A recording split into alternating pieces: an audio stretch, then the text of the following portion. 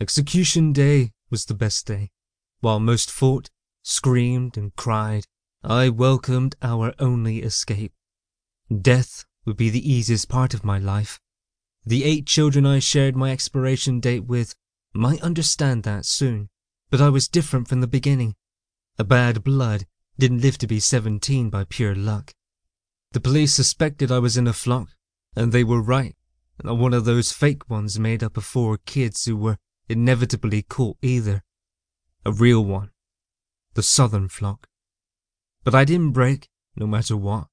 Now I would die for it. It was for the better. Robert already believed I was dead anyway. I tried not to think of the others, but their faces crept through my memory when I stared at the kids around me.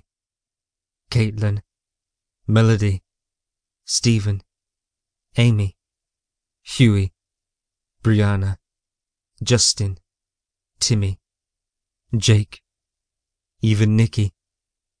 The fact that my flock would continue brought me the peace I needed today, or tonight. By the murky blue flooding through the jail cells, my best guess said it was 7 a.m. or p.m., but I couldn't be sure without a clock. I wouldn't even know what hour I would die. The government didn't think we were deserving of time. Alan, Frank, Jesse, Marcus. The boys went first. The girls were next. Anne, Harriet, Linda, Rosa, Serena. My sigh felt like my last breath, but I stood up. The tapping is what forced me to raise my eyes. Through the metal bars, a woman stared at me. Her black hair poked out beneath her hat. She would probably be the last person I ever saw alive. When she asked me if I was Serena, I nodded. I didn't try to run when she cranked open the gate. I was done running. When she latched onto the chain holding my hands together, the metal cut into my wrists. I bled, but it didn't matter. The woman would escort me to the electric chair, and it would all be over. There were no drugs involved. Only pain. Only suffering. The woman yanked me forward, slow but sturdy. The rest of the girls were ahead of us, and the way my cop wobbled, I could see why. I only worried about seeing the others ahead of me die first.